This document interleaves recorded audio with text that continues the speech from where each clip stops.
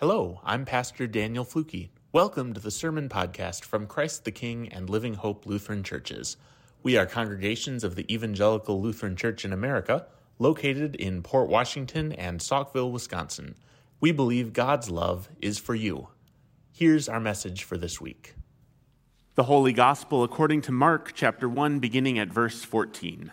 Glory to you, O Lord.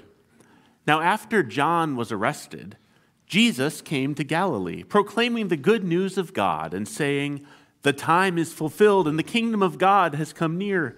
Repent and believe in the good news."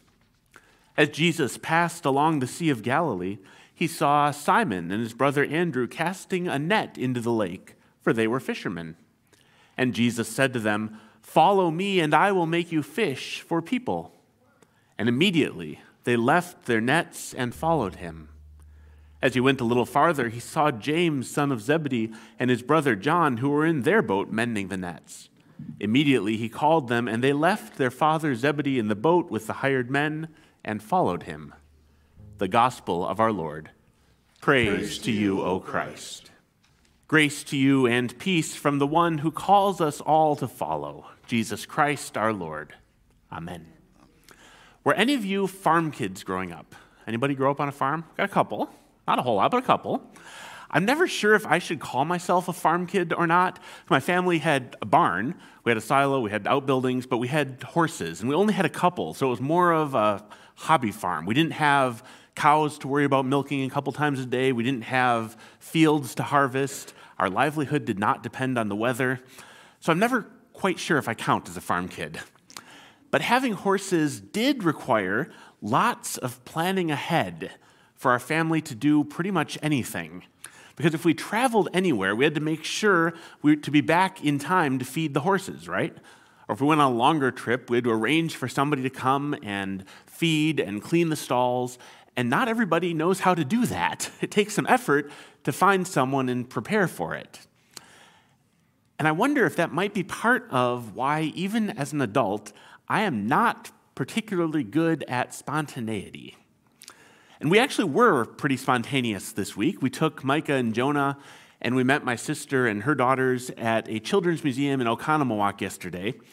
And we'd only come up with this idea on Monday, so only 5 days ahead. That is pretty spontaneous for us to drive an hour away. Usually, when we travel, Kristen and I are the kind of people who like to have everything lined up, well-planned, know exactly where we're going, how long it's going to take to get there. I don't think we've ever, in our married lives, shown up at a hotel without a reservation made multiple days ahead of time. I want to have a full itinerary. I want to know parking if I can get it ahead of time. Maybe even paper copies in a folder, just in case there's no internet. And so I don't think that I would do very well traveling with Simon and his brother Andrew, or with James and his brother John.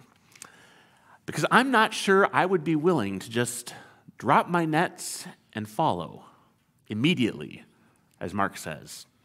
And it's not that I don't want to follow Jesus. Let's be very clear about that. In fact, I think I'm doing my best to follow Jesus as a disciple. At least I'm trying to live as faithfully as I can. Obviously, there's a wide gap between what I'd like to be doing and what I am doing. But if I were in these guys' shoes, I would have some questions before I would drop my nets and leave my livelihood, leave everything behind, and follow.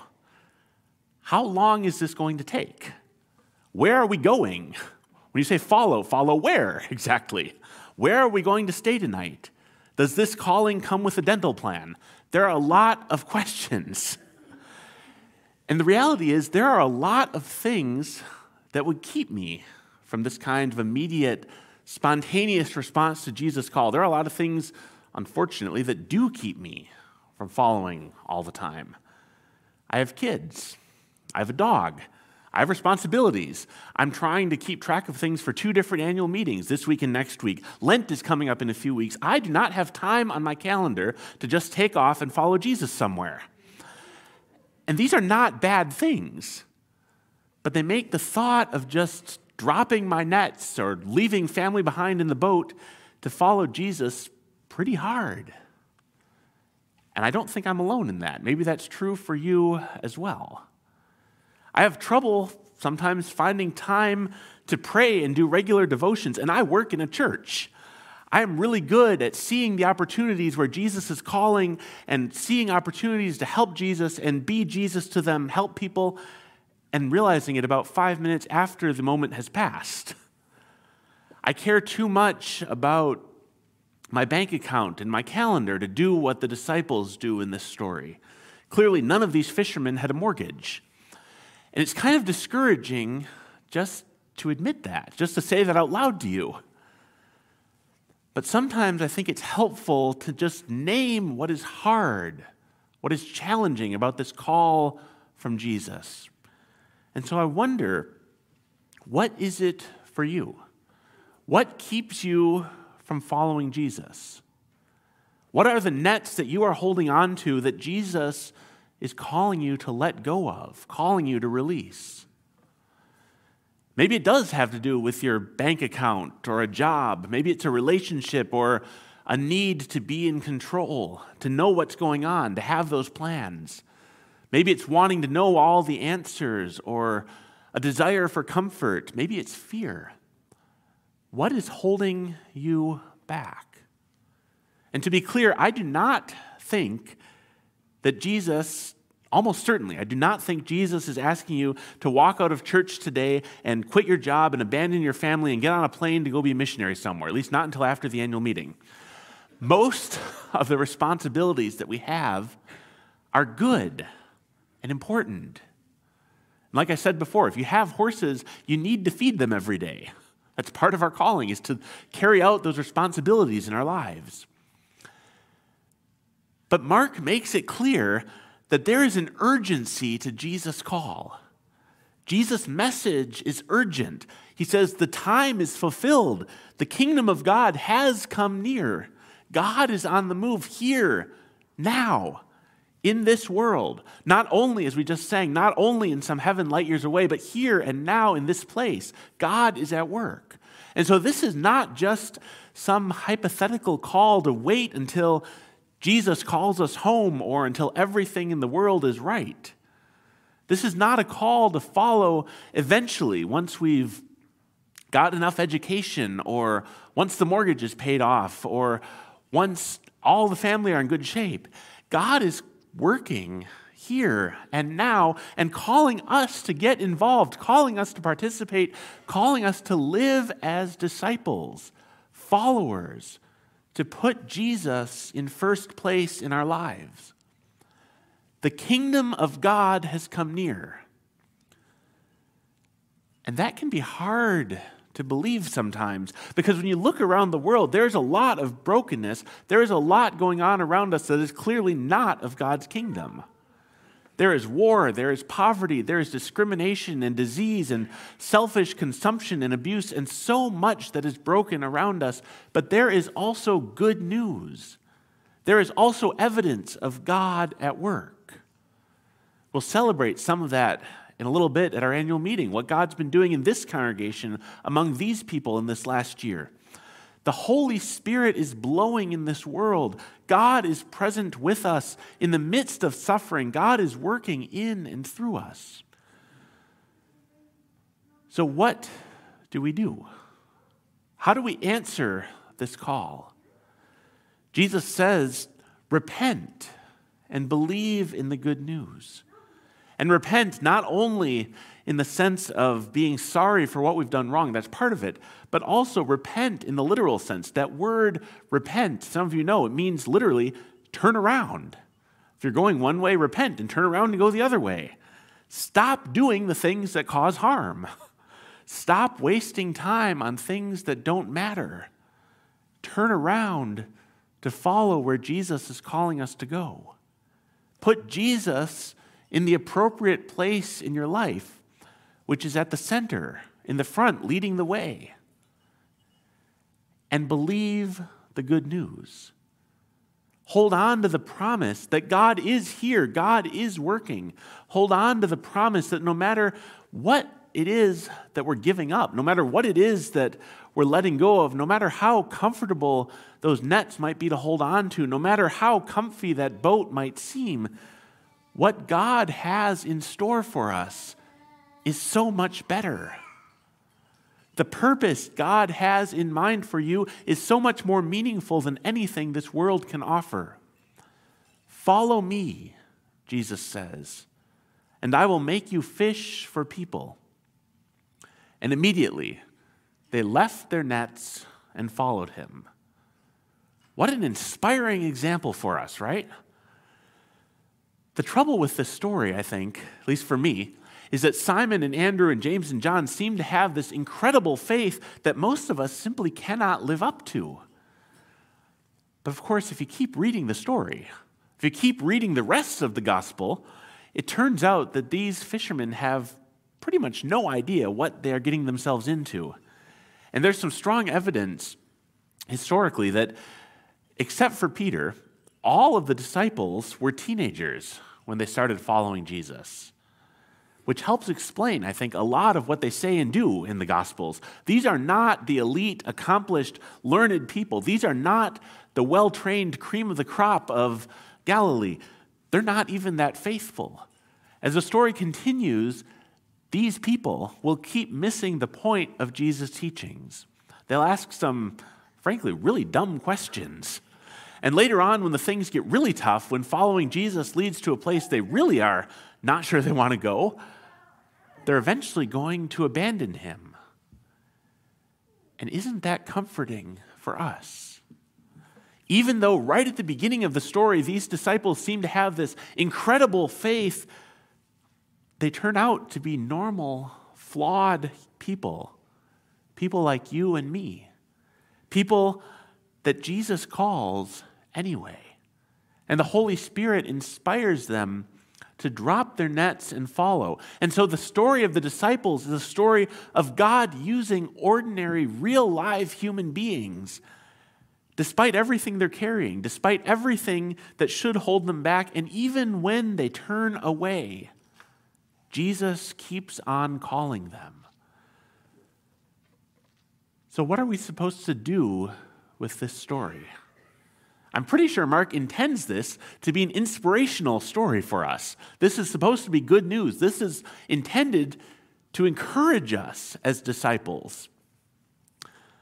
Well, obviously, if there are major things getting in the way of you following Jesus that are clearly wrong, the message is stop doing those things.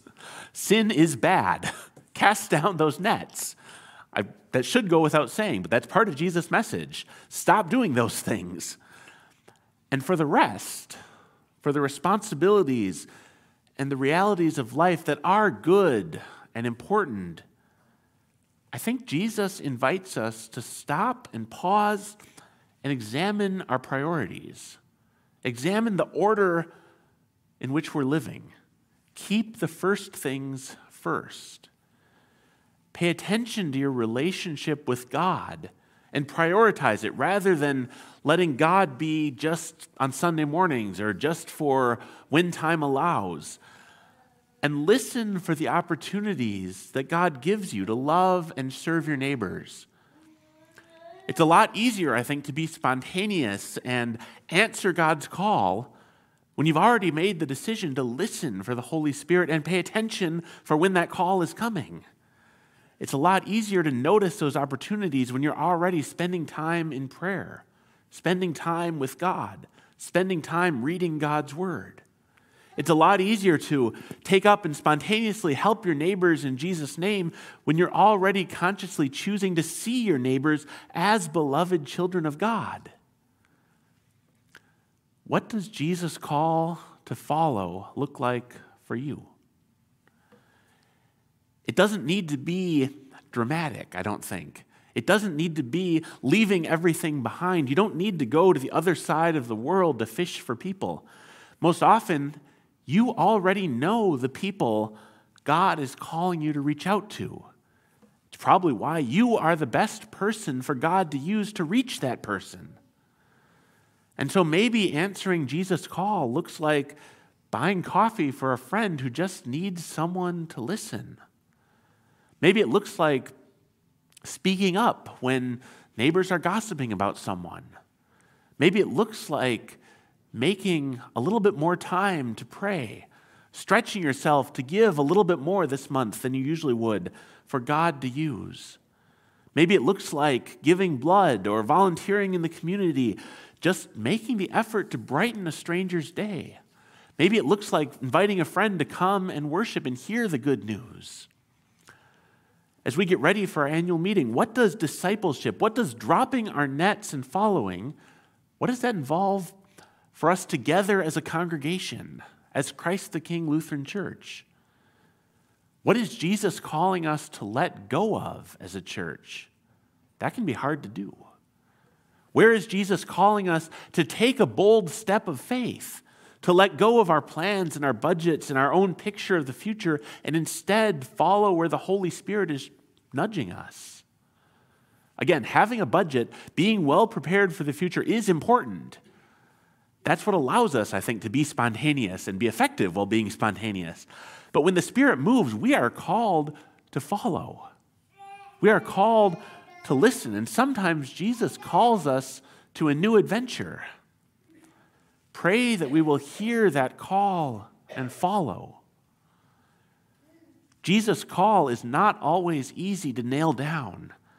When you drop your nets, you don't really know what you're getting into or where all this is going. I don't know exactly what Jesus is calling you to do. I don't know where exactly Jesus is leading you, but I do know that this call from Jesus is for you, for everyone. And I invite you to join me in prayer. Lord Jesus, thank you for calling each of us to follow you. We know that you do call us, each of us, as your disciples, even if it's hard to see that calling, to hear that calling right now. Lord, help us to see where you are leading us and help us to drop our nets, whatever those are, that we may come and follow you. Lord, inspire us with spontaneity to do your will, to repent and believe in the good news. In Jesus' name, amen. Thank you for listening to today's sermon podcast. To learn more about the ministries of Living Hope and Christ the King, to ask for prayer, or to make a donation to support the work we are doing in Ozaukee County, you can visit our websites at livinghopesaukville.org or ctkport.org, or click the link in the show notes to find us online or on social media. May God bless you, and we hope you'll join us again soon.